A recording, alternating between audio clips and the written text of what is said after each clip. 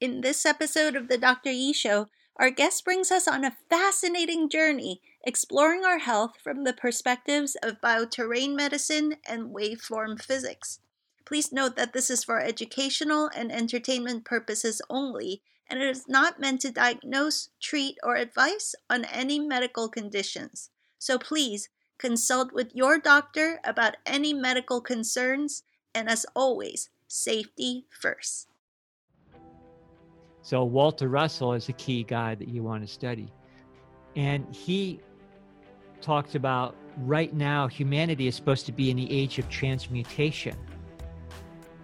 So what that means quickly is that with an understanding of waveform mechanics, remember we're talking about the elements, gold, aluminum, hydrogen, those are just resonant fields along a waveform.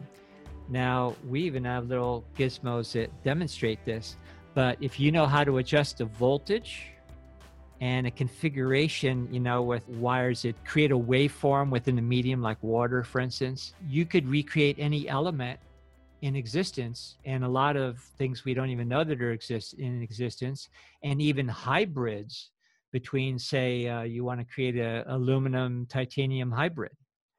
And we don't need to mine things anymore. We could simply recreate those elements of the waveform, feed them through the next generation of three-dimensional printers, and have an assembly line to create everything we need to manufacture an automobile or anything you can think of.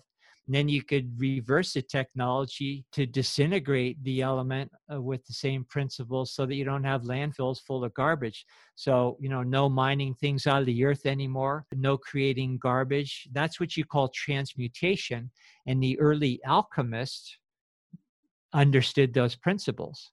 Walter Russell took it into the technological age. Hello, this is Dr. Edith Ubuntu Chan. Welcome to the Dr. E Show, a show exploring the frontiers of our human possibilities in areas like health and wellness, science and spirituality, quantum biology, and conscious living, so that together we can awaken the best of ourselves and create our most joyful and fulfilling lives.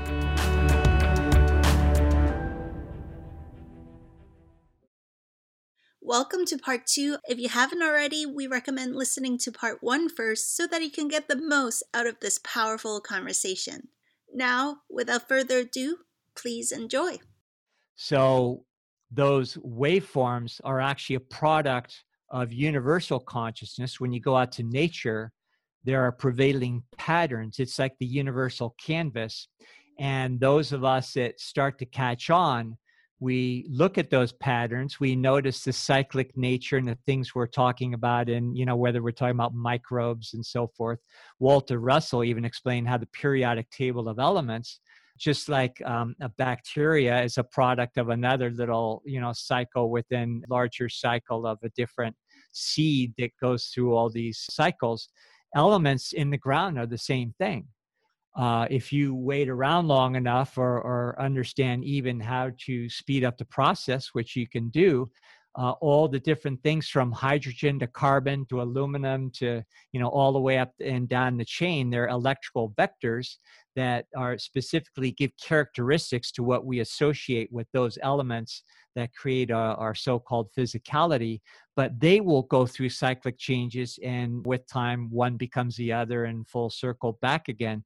So that's the way nature works. And if you observe nature, you can see these universal patterns, and then you can conduct your own thought patterns and your own emotions in a harmonious way that will, we're all giving the ability to have our say in a little individual coordinate in consciousness. It's not a place, it's not a time, it's a coordinate in consciousness, and we get to practice in our little territory in the universe there. And if we mimic those forces then and co-create in the same way, then we have wonderful experiences in our body, in our relationships, in our finances, in our world at large would actually experience peace, and we wouldn't have a world of problems. Whoever said we had to have problems in the first place? So what Walter Russell showed is that not only is there a grand scheme and intelligence, but we are actually responsible without pictures in our individual lives and collectively.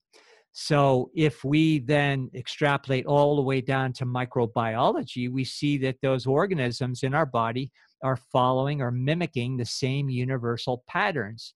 And when we get the big idea, then we can conduct everything we do and think and feel in accordance. And so that's where things start. So let's just pretend we live in a time and place where certain people want to keep us very afraid so that, oh, maybe we're easier to control that way or some such thing. Well, that is it can't not outpicture in our reality. And if we believe in, all these terrorists and beasties and everything ready to pounce on us at every turn, then, we will outpicture that. So that's the first thing that we really have to solve. So we can from there segue into how you can then take the diagnostic process to that level. So there are laboratory tests where I extrapolate, and it's nothing I thought of, by the way. I came up at a really neat time where I got to rub elbows with these icons in all these fields that, they were old guys like, my age back then. And, they're from Europe. There's some from, all over the world, from the States here. And it was a breed of people that grew up at a different time where they had the freedom that isn't really available now to explore things in different ways. And they were allowed to also explore their true genius, because all of us have true genius, but we never get to realize that because, again, we're caught in the maya of After Effects and studying parts rather than going to the source where we'd actually come face to face with ourselves and our true potential. So these people, for whatever reason, like Walter Russell, he always admonished scientists to first go inward, just like the early Taoists. And, I learned more about the scientific method through my life of martial arts training, the internal arts, where you just spend time going inside. And, very special things are experienced when you do that. But what you also understand is you can't do it for somebody else. Somebody can't show you. And because we're so externalized into After Effects, the typical scientific mind, as we think of it, is always saying, well, show me. I'm from the show me state, and you can't prove that. And it's like, well, it doesn't work that way. But when you go there, then you can put your creative faculties into play where you see the changes in your external environment, including in your health and in your microbiology. So when I do lab tests, I'll extrapolate chemical elements, but then put it in a mathematical equation that tells me what I call the line of resistance. It's the same thing I do for soil. I'll do the same thing for the body. And then I'll use chemistry to manipulate the electrical properties rather than look at things as far as from a nutritional perspective or just approaching things chemically. And depending on how that line of resistance is, it'll be skewed in certain ways where you can predict that, okay, this person, from what I'm seeing in these labs, is going to have problems in the upper right quadrant of their body. They're going to have shoulder problems. They might have lung problems and so forth. So there's a way to accurately understand through those electrical forces why a body is exhibiting problems in that area. So now you have the big picture, you have the solution as far as what you have to bring balance to, and then you take measures that will there's ways to further test to understand what you have to do about it. And then those measures, whatever comes up that brings back that balance, is going to tell you more of the story as far as what's going on in a person's liver or such. Another instrument I like to use, along with a lot of other methods, is it's a Lecker instrument. It's created by an Austrian physicist. And it's a dual impedance antenna. And without getting too technical, you can calibrate this to 18 different dimensions and many calculations within each dimension. It's just a little like, it looks like a slide rule of sorts, but it's able to pick up on the finer frequencies coming from people's blood, coming from the energetics in the room. Ernst Lecker, the physicist who developed this, and is still used today in the field of engineering and science, he used it to discern the ground forces and determine suitable places to build bridges and skyscrapers and things like that. It was later adapted to medicine by medical doctors. So here's the short of it. Walter Russell understood and drew out the whole way that waveforms emanating from our consciousness that are the creative force have 18 dimensions that then we would associate with different physical characteristics that we experience in our reality. And you can measure those and understand exactly where asymmetries in those waves are. And waves are actually like spheres chained together. You could think of it as a spiral. And I'm highly simplifying here. But when those spirals become asymmetrical, then that's where we get problems. And if you look at nature, it creates imperfect spheres. So depending where this instrument picks up the asymmetries, then I can understand through the medical adaptation of that where the problems are in a person's body, and then getting the reading with this instrument. And when I say dual impedance antenna, that's what DNA are. Mm-hmm. They're antennas, and they have little rungs that allow them to pick up in different bandwidths than other types of DNA. And so that's why it's not a good idea to get foreign DNA in your body, because it cuts off your ability to tune into the human genome. And if you're now have animal DNA, insect DNA, which is what's happening these days, then it cuts you off from the uniquely human attribute of having the ability to expand our consciousness and perceive in different realms. So with this instrument, then I can match where the asymmetries are and determine, okay, I can broadcast a frequency that perhaps could even bring back symmetry on the spot without even having to do anything else other than broadcast a frequency. So as an example, say you have a C-sharp tuning fork and I have one as well. We're standing across the room and I activate mine, you don't touch yours.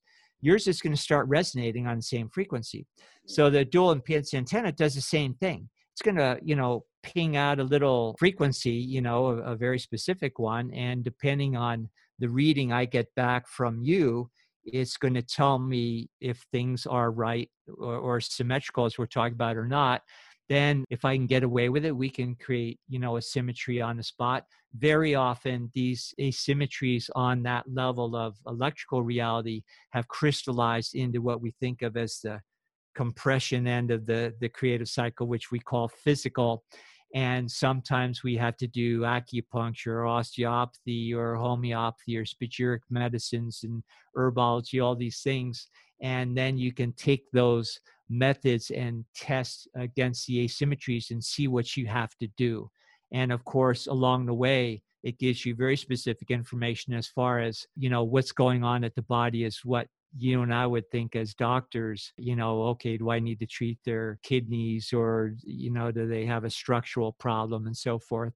So you're now going all the way upstream to the level of creation that comes from universal patterns and our interaction with those universal patterns and looking at pure waveform physics and taking diagnosis to that level and working your way down from that understanding, rather than being here on ground with this mess of all these parts and theories and things to look at and trying to reverse engineer upstream when you don't even know there's an upstream in the first place. This conversation makes the entire medical model just seem so archaic. Is just an understatement, just completely backwards and upside down, like we're stuck in medieval times or something. We really are. And the interesting thing is, I know first time hearing this kind of thing, and it was for me too, not only does it stretch the imagination, but it seems really complicated. But once you wrap your mind around a few key principles and then also back it up with experience. And of course, information is not knowledge until you have an experience, and then it becomes knowledge. So, but it's much easier and much simpler. Walter Russell always said, you're better off quitting school in the fourth grade, because a fourth grader at that level is more capable of understanding these things because they have a lot less to unlearn. And what you and I had to endure in all of our years in school is way more difficult to learn, way more complex. And I just have to sit back at this point in my life. I say, okay, I learned some valuable things. It wasn't just all a waste of time. But if it was the whole ball of wax, then why are we having more problems on the planet? Famine, war, more disease, epidemics. Why do things just keep getting worse? The more high tech we get, the more we think we know through double blind studies and all these things that are a fiction. When you understand waveform mechanics, you'll understand the concept of a double blind study is silly. That's like doing something in a room and making believe like you're not there. It's all a product of your consciousness in the first place. And I mean, I like those things, and I, read results and get a kick out of them. But then if you think that that's going to somehow prove something when the whole thing is in vitro contrived in the first place, and then understanding the real forces that are even giving you the idea to create that artificial situation, to begin with, it's really kind of silly. So I think in order to get to the truth, we have to simplify things. We have to understand that the solutions are already there. We have everything in the world to say about what happens to our bodies and to our world. And for some reason, we've been taught different. Okay. So when I first met you, it was, I think, the first day of lockdown, and we're talking about all the behaviors of the toilet paper hoarding and all this stuff. And luckily, we're in good company. We can laugh about these things together, not be sucked into the panic. And we're chatting about how a lot of these is kind of like pre-programmed traumatized behavior. And you mentioned something about this, the passing down of multiple generations of trauma, and how in waveform physics you could actually explain that in a very practical way. Can you share some more about that? Sure. Waveform physics, you understand, again, you're talking about electrical forces. And every thought is going to create a real precise vector of force that, again, is going to play out in what we think of as real, as having very unique characteristics or experiences. Now, our body, for instance, is a composite of unlimited electrical vectors that create every cell, every process within the cell, and all create a collective that we understand as our body. All of these specific electrical forces, when you understand the mechanics of them, they actually mate with each other. And this is where it gets hard to explain, but have you ever seen that Thrive movement, with the Procter and Gamble guy, where they were, and they talk about the torus as being the universal generator that's, how all of creation happens. They had it kind of close. In reality, those are, let's go to Asian medicine, the yin and the yang. The yin is like an electrical cone, like where information is impacted in a certain direction, stratified in order to create a vibratory effect. And then it meets the opposite, that they kind of meet at their apexes, and then they go back and forth in this hydraulic system. And in reality, they're creating a moment by moment reality. And so, as you see my hands moving around, my hands really aren't moving the way our senses report. It's actually like a movie, literally a very intense three-dimensional movie where each frame is created as a frame of a movie. And what keeps the next frame going, and according to our expectations of what we believe, is our belief system that creates the same electrical forces repeating in cyclic fashion over and over and over again. So these forces, though, and all the minutia of electrical vectors coming together to create what we think of as subatomic, atomic, there's no real atoms, but we'll just call them that, cells, our bodies, our entire process of nature. That's a byproduct of all these electrical forces coming together in these little mating rituals and creating on that level of the hologram, because it's all a holographic process, the frame by frame experience of what we think we're experiencing. Now, if you, for instance, have a belief system based on the contagions we get from our parents that, are the electromagnetic forces that we're very vulnerable to as a young, impressionable nervous system, we incorporate those electrical phenomena into us, and they repeat generationally until a light bulb comes on. They even create what we think of as our DNA. So, we're really trying to get into a genetic determinism where we say, well, you're given a deck of cards, genetically at birth, so you're going to have this happen, the same thing that happened to mom and so forth. Well, no, DNA can change, and it does change every moment. And it really goes through radical changes when the light bulbs come on. You change your belief systems, you get out of entrainments of toxic emotions and just learn how to use those more productively and so forth. And then we can break the cycle of generations. So when you get into the 7 generational thing, they do get passed on through generations. And that's why the apple doesn't seem to fall very far from the tree. And in the field of homeopathy, they have another way of describing it, and they call it miasm. And they have 3 main miasms that they describe as the root of all disease. And now that's a real fascinating discussion, because each of the 3 miasms you can link to a specific historical point in the human drama and study what those cultures, what those peoples, civilizations were going through at that time, that then created that electromagnetic collective phenomena that in homeopathy we call a miasm, that then becomes the root of upper respiratory problems, which are the scourge of our day, the cancer miasm, the luetic miasm, which is, the progenitor of all the pelvic afflictions that we have in our body. And so other cultures and systems of medicine talk about it in a different way, but going back to waveform physics, it's a product of these electrical forces that are passed down generationally.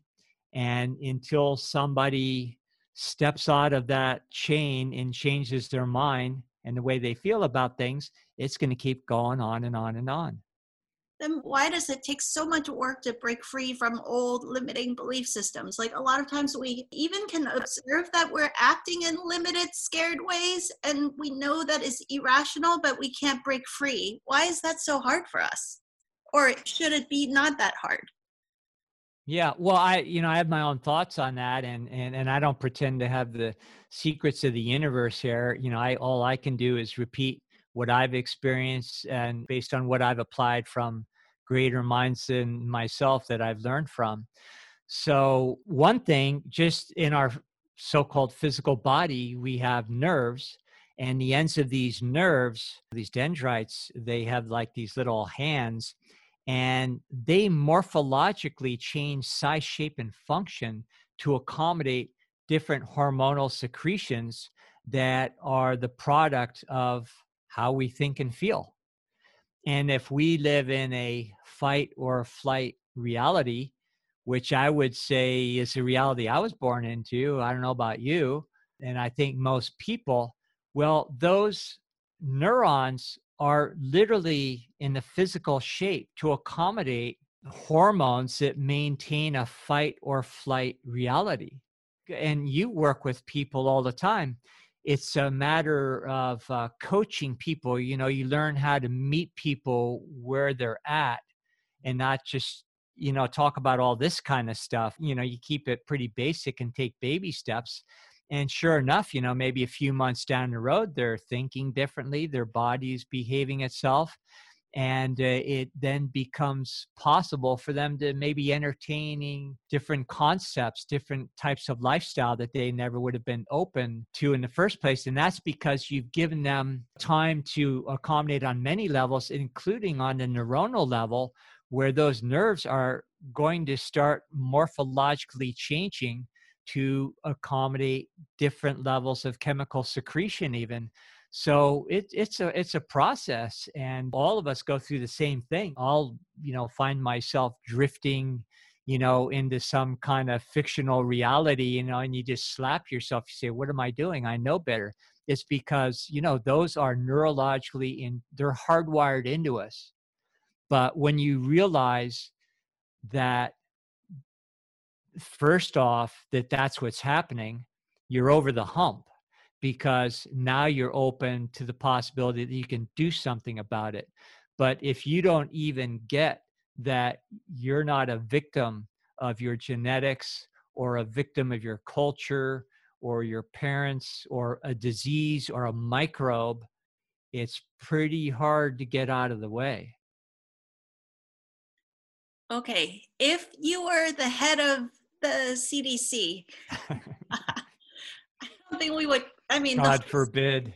well, with this kind of thinking, all of society's structures would be radically different, right? What I'm hearing is it would be everybody's free to explore their highest potential at that point, and there wouldn't be all this kind of like mandate policing kind of energy to it. And because all of that has to be based on a kind of fear, right? This fear and control model. But if you were, I don't know, maybe not the head of CDC, but king of your own island, can you give us a vision of what your healthcare model would look like? CDC is an interesting concept because you wouldn't even need the CDC, Center for Disease Control. There's no such thing as disease. Disease is not an entity that exists in nature. Nature only has self-maintaining, self-correcting mechanisms. And if we aren't minding the store properly, those mechanisms will dredge up things that make us not feel that good. And if we still don't get the picture, they can actually become dangerous because we stymie it in what it's trying to do for our own benefit. And if on top of it, our body, as we were explaining, is devoid of the necessary resources, then we get caught on a biological plateau, say with a growth in our body. And instead of going full circle and going away without us even knowing about it, like I used to see those little scars in people's bodies, they didn't, you know, they didn't die of that stuff. But now the growth goes unabated, and it starts using up all your resources and can create obstructions and eventually starve us out. There's ways to turn that around, by the way. But back to, okay, if I was king, well, I think the wisest of monarchs would realize that you let the subjects make up their own minds and have their own experience, and you wouldn't be king if you told people what to do. A real king does not interfere with the free will of another individual. And when you treat people that way, you have children. My children are all like in their 40s now. But if you over police your children and try to micromanage their lives, it's not the best way to create a disposition of confidence and sovereignty. That you take away the learning and the experience that they need. So if you want just creative, content, responsible adults, you leave them alone. And the police state does the opposite. It makes people act out like children. And the fear, of course, that's really been cultivated in our culture will then play out in the insecurities that you see in people these days. And their fear becomes so great that if somebody comes along with a different idea, then they get angry at you Mhm. because they aren't ready to go there. And then they will, in different parts of the world now, and even our own country in some places, they have, you get rewarded for snitching on people if they aren't towing the line with all this business lately. And so people are ratting each other out, hating on each other, and it's all based on this fear, this insecurity, because we look at outside authority figures to take care of us and to tell us what to do. And it's backfired greatly if anybody just wants to take a look around. Yeah. So back to what the healthcare model looks like. What would Uh, doctors' trainings look like? Kind of give us a big picture look at how in the future that I hope all the listeners out there that feel resonant with this way of thinking, let's kind of set our intention to jump to that parallel reality where this is all possible. So give us a taste of that future vision. well, first off, it wouldn't be based on a disease model. And, in the time of Hippocrates, they looked at medicine as a sacred science, and it followed the principles of universal law. And also, the intention of medicine was to reconnect people to their own creative source, whatever you want to call that. And isn't it interesting that in our system, because they bring us into this reductionist, materialistic, one side of the equation system, we are taught that that other side doesn't even exist. So we'll leave it there. So medicine would therefore, it would teach hygiene as far as how to keep yourself not just clean in body, but clean in mind. And of course, then you would have to help people understand that we live in a benevolent universe.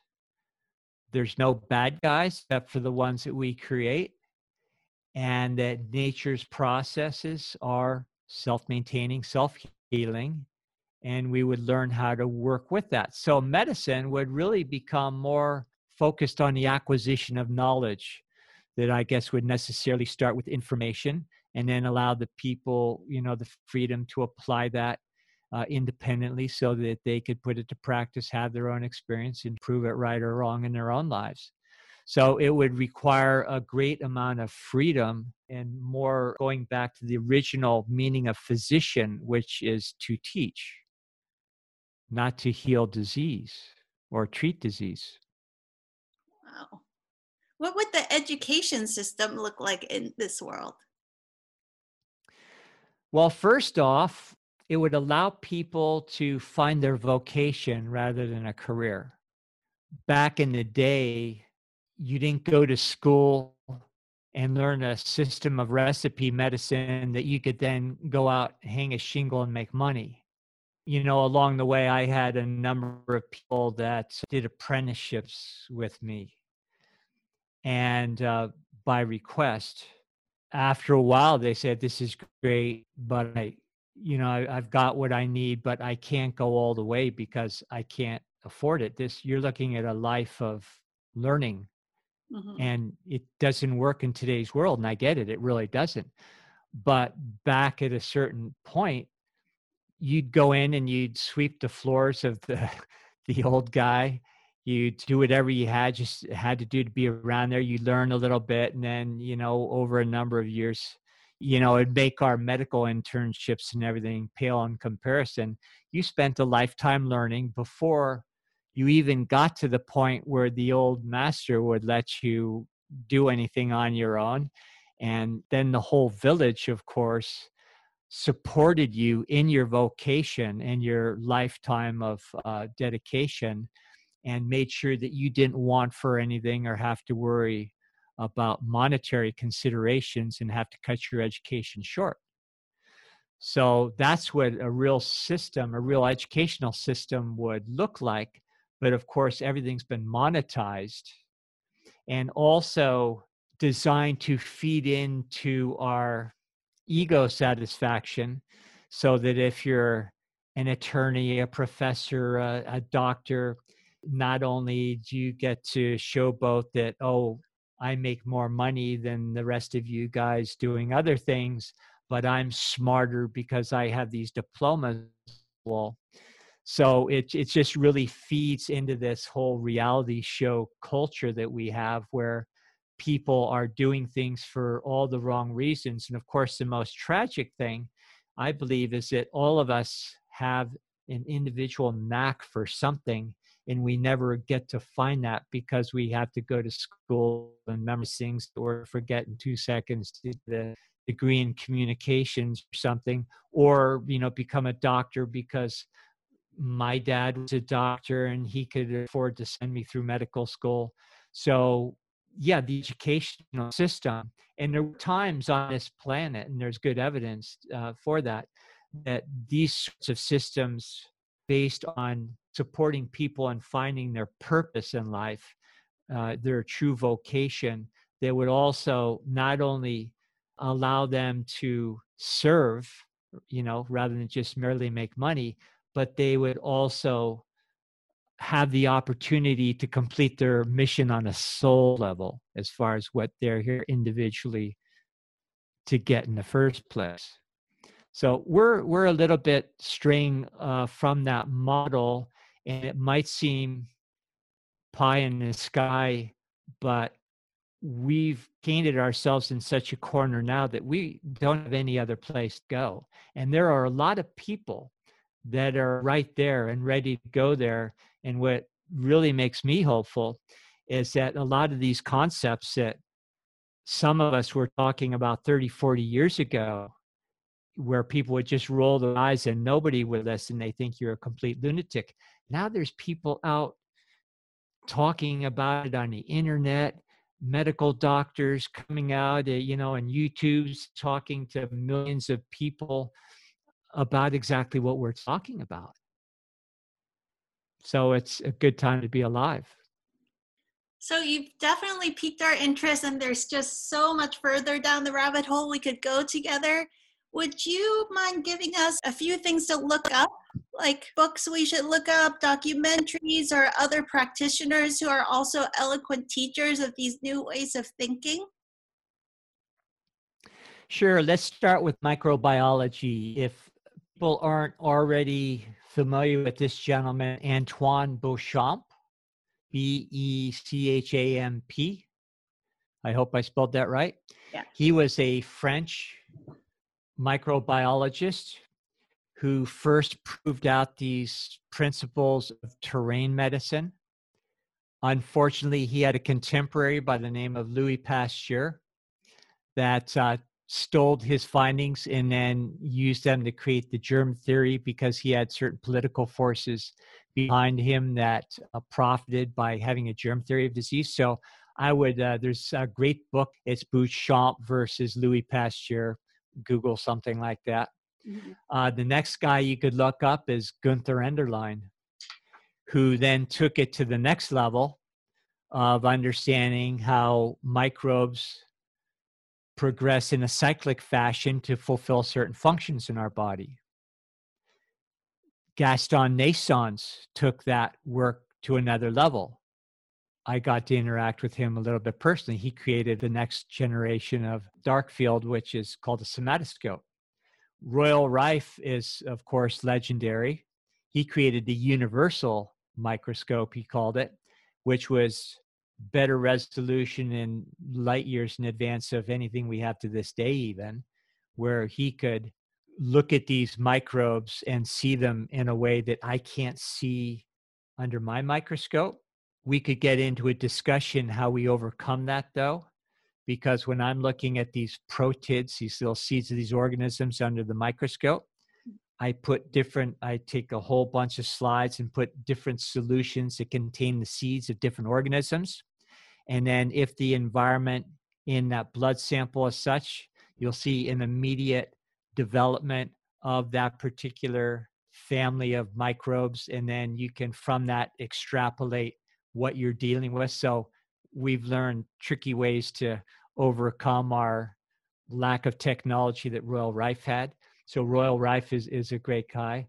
Then I would go jump right to Walter Russell, because if people understood Walter Russell, he's the missing link. He really is. And that's where you take things to waveform physics, which I know sounds real brainiac, but once you get it, it's just real simplified, common sense, and makes everything look, as you said, kind of archaic and really complicated. Now, some of his early books are hard to read, like the Universal One, which is my favorite, because he had to use terminologies that the outer world uses to explain things that he understood, but there weren't words for. So it gets a little confusing. He got a little better at that in his last book. And his last book was called Atomic Suicide. It has an ominous title, but it's really one that everybody should read, and would encapsulate all of his teachings that I think most people could understand. That would change the world if people could just get those concepts, because they aren't just concepts. There's things that you can put to practical use right now in every phase of your life, including engineering and medicine. And he talked about right now, humanity is supposed to be in the age of transmutation. So what that means quickly is that with an understanding of waveform mechanics, remember we're talking about the elements, gold, aluminum, hydrogen, doesn't matter. Those are just resonant fields along a waveform. Now, we even have little gizmos that demonstrate this, but if you know how to adjust the voltage and a configuration, with wires that create a waveform within a medium like water, for instance, you could recreate any element in existence, and a lot of things we don't even know that are in existence, and even hybrids between, say, you want to create a aluminum titanium hybrid. And we don't need to mine things anymore. We could simply recreate those elements of the waveform, feed them through the next generation of three-dimensional printers, and have an assembly line to create everything we need to manufacture an automobile or anything you can think of. And then you could reverse the technology to disintegrate the element with the same principles, so that you don't have landfills full of garbage. So, no mining things out of the earth anymore, no creating garbage. That's what you call transmutation. And the early alchemists understood those principles. Walter Russell took it into the technological age. So Walter Russell is a key guy that you want to study. I like some of the greats, of course, like studied anthroposophical medicine for a long time. So Rudolf Steiner, and, you get into some of those people, and depending on people's religious inclinations, sometimes they confuse that with principles that might be contradictory to what they believe, and they get a little suspicious. But when you understand who these people were, what they're talking about, it's in complete alignment with everything we've been talking about today. And they're the first ones to say, yes, there is a creator, there is universal law. And if we all followed suit with their belief system, we wouldn't have problems in the world, and we sure wouldn't be hating each other or living in a state of fear. Okay, as I'm listening to you talk about Walter Russell, I'm thinking about all the concerns out there about 5G, because we are energy and electromagnetic fields being manipulated. There's a lot of concern in the community. People that are tapped in are really worried about where society is going. Is there a higher level technology where we can protect ourselves from all of this? Yes.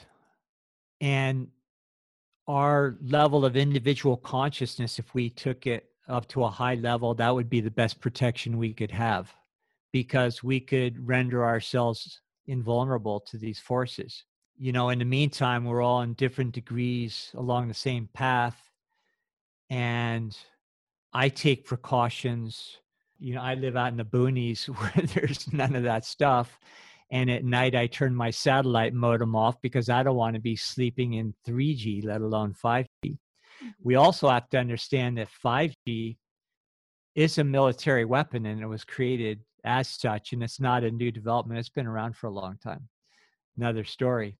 So the best thing we could do is, again, to be educated so that we could peacefully, as a collective, not use those technologies. Just reject them, even if you have to throw your cell phone away. If they don't give you any choice, between 5G or a lesser microwave that's still bad for you, but maybe not quite as bad as the penetrative abilities of 5G. So there are things that we're looking into now that could possibly help us. There's low-tech solutions that if you live in the city and you're surrounded with smart meters and 5G from other people's modems next door, there's shungite rocks and things that do have the, natural abilities to, like a sponge, soak up some of those and protect your environment. We're going to have a gentleman on our podcast that's going to talk more about that. We have some scientists from Switzerland that have created something called the 9010 technology. We're exploring that. Very hopeful, that could very possibly protect us from those waves. But if they succeed, and I say they, in putting up these towers at the rate that they're doing it, we're going to have some problems. And I don't go into fear about it, but I hope that it would be a motivating force for us to come together. And there are many groups of people now that are going through legal channels and also just congregating in groups, not with pitchforks or anything, but just saying, no, we don't want this. And also, there's ways to hold officials, the front men for all these companies and other interests that are doing this, but, officials, meaning bureaucrats and politicians, holding their feet to the fire and holding them directly responsible. So we're going to have to become activists in one way or the other. We can't just sit around. So I guess to answer your question, yeah, there's some things to help buffer ourselves, but at the same time, we're going to have to get off our duffs. How do you harmonize living in a world that is so backwards, knowing everything that you know? How do you walk around this planet and just not go crazy? It reminds me a little bit in Matrix. I can't remember the character's name, the guy who was had left the Matrix and he said, you know what, ignorance is bliss, put me back into the Matrix. Yeah, That that's a great one. I feel like sometimes we all kind of wish we didn't know so much, I've had that thought a few times myself. So we're eternal beings, and everything we've talked about really points to the fact that we can come, face to face with a whole reality, which is these electrical forces that we put into effect are creating a simulation that's not who we are. And that we are, in fact, if we find ourselves in an embodiment in the simulation at this time, we have put ourselves in this situation, which means we were born for these times. So first off, you lose the fear of death. Like some cultures in the old day, they'd, go off into battle and just say, hey, it's a good day to die. I mean, not that you have a death wish, but that's not who you are. You're not this body.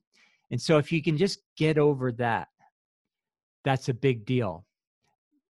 And then you can understand that we are the ones that are collectively creating this, and no other consciousness has the right or the ability to say what's going on in our personal creation.